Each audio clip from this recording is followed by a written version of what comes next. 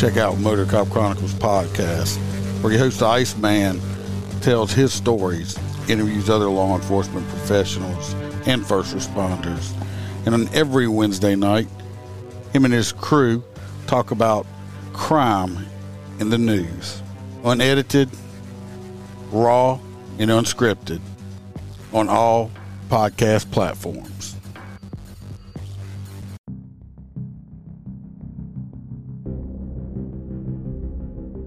How y'all doing? Welcome to Let's Talk About It Music Reviews Season 6. I'm back with another episode. Episodes Monday through Friday. Come on. Who's your favorite podcaster putting that much effort? Look, I'm not doing 2 episodes a day anymore, alright? Come on. At least spare me that. Welcome to the show. How y'all doing? Today we have a new episode. Rod Wave is back.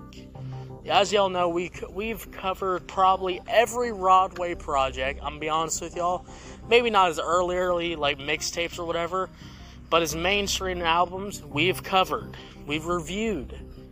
Rod Wave is dropping. He's actually dropping next month. So, get ready for that if you're a fan of Rod Wave. Today we're reviewing Rod Wave. Call Your Friends. As I was drinking my Bud Light listening to this song, I realized I don't have any friends, and my ex-wife, she never calls me back. Yeah, sad days. But call your friends. That's what we're reviewing today. Enough of the sadness. Let's get into this track right now. Rod Wave, Call Your Friends. Let's talk about it. Let's talk about the beat.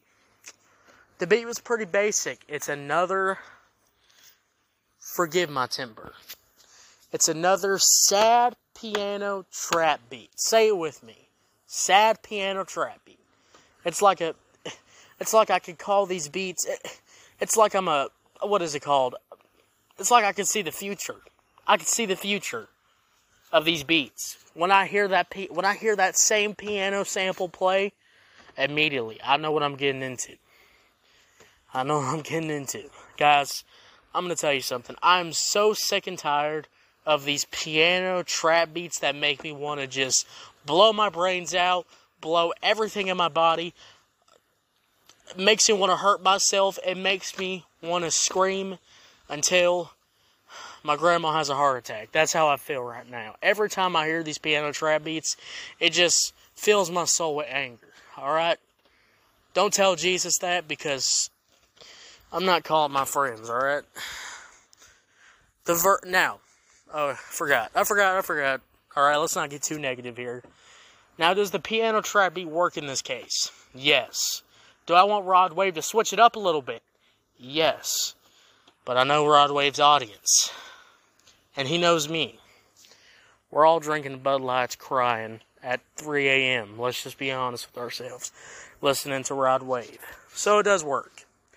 The verses were pretty good. Singing a hit. The flow was there. Honestly, he killed it. A lot of people talk about Rod Wave has a whiny singing voice.